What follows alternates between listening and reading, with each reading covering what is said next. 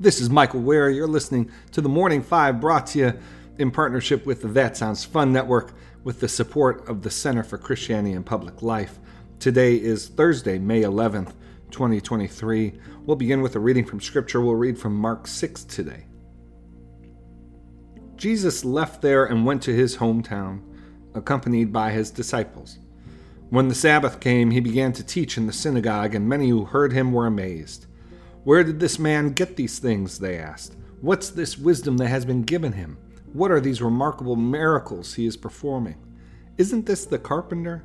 Isn't this Mary's son and the brother of James, Joseph, Judas, and Simon? Aren't his sisters here with us?"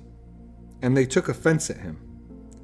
Jesus said to them, "A prophet is not without honor except in his own town, among his relatives, and in his own home." He could not do any miracles there except lay his hands on a few sick people and heal them. He was amazed at their lack of faith.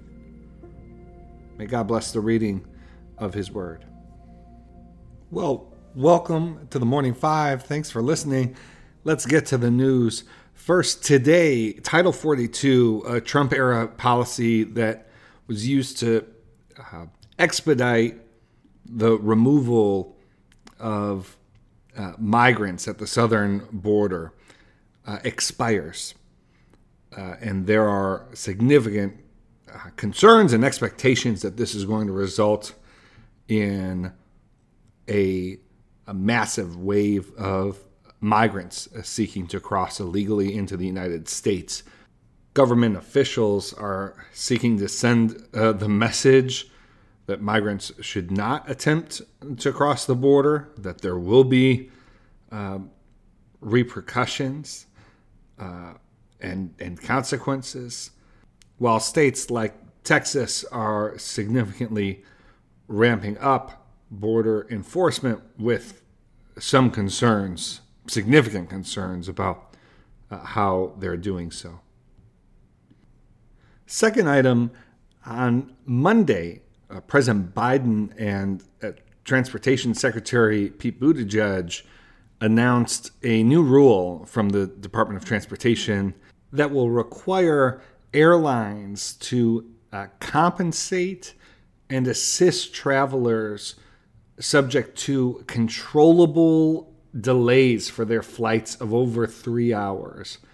Now, though the proposed rule was announced, it's not yet in effect and could potentially have it could be a long time before it's put in place, as it has to go through an extensive sort of regulatory process to be enacted. Finally, on Wednesday, a panel of FDA advisors, health advisors for the Food and Drug Administration, voted unanimously to allow for a birth control medication to be sold over the counter.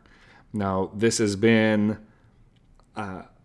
long been a policy conversation, and there have been both Republicans and Democrats who have pushed for this, and there have been starts and stops with the FDA. This could be another start and stop, but the panel advising this and voting unanimously in favor of it means that the FDA will make a final decision this summer.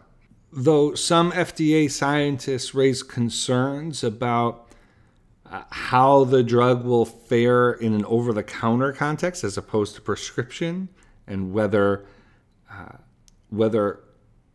patients, whether consumers will know how to use it on their own by following the instructions. Those concerns were put aside by the panel that said that the upside was far too significant and outweighed whatever downsides there might be. And so again, the FDA will make a final decision on this in the summer. All right, that's the Morning Five for today. Let's close with prayer. Dear Father, always near us, may your name be treasured and loved. May your rule be completed in us. May your will be done here on earth in just the way it is done in heaven. Give us today the things we need today, and forgive us our sins and impositions on you, as we are forgiving all who in any way offend us. Please don't put us through trials, but deliver us from everything bad, because you are the one in charge. You have all the power, and the glory too is all yours forever, which is just the way we want it. Thanks for listening. Hope you have a great weekend.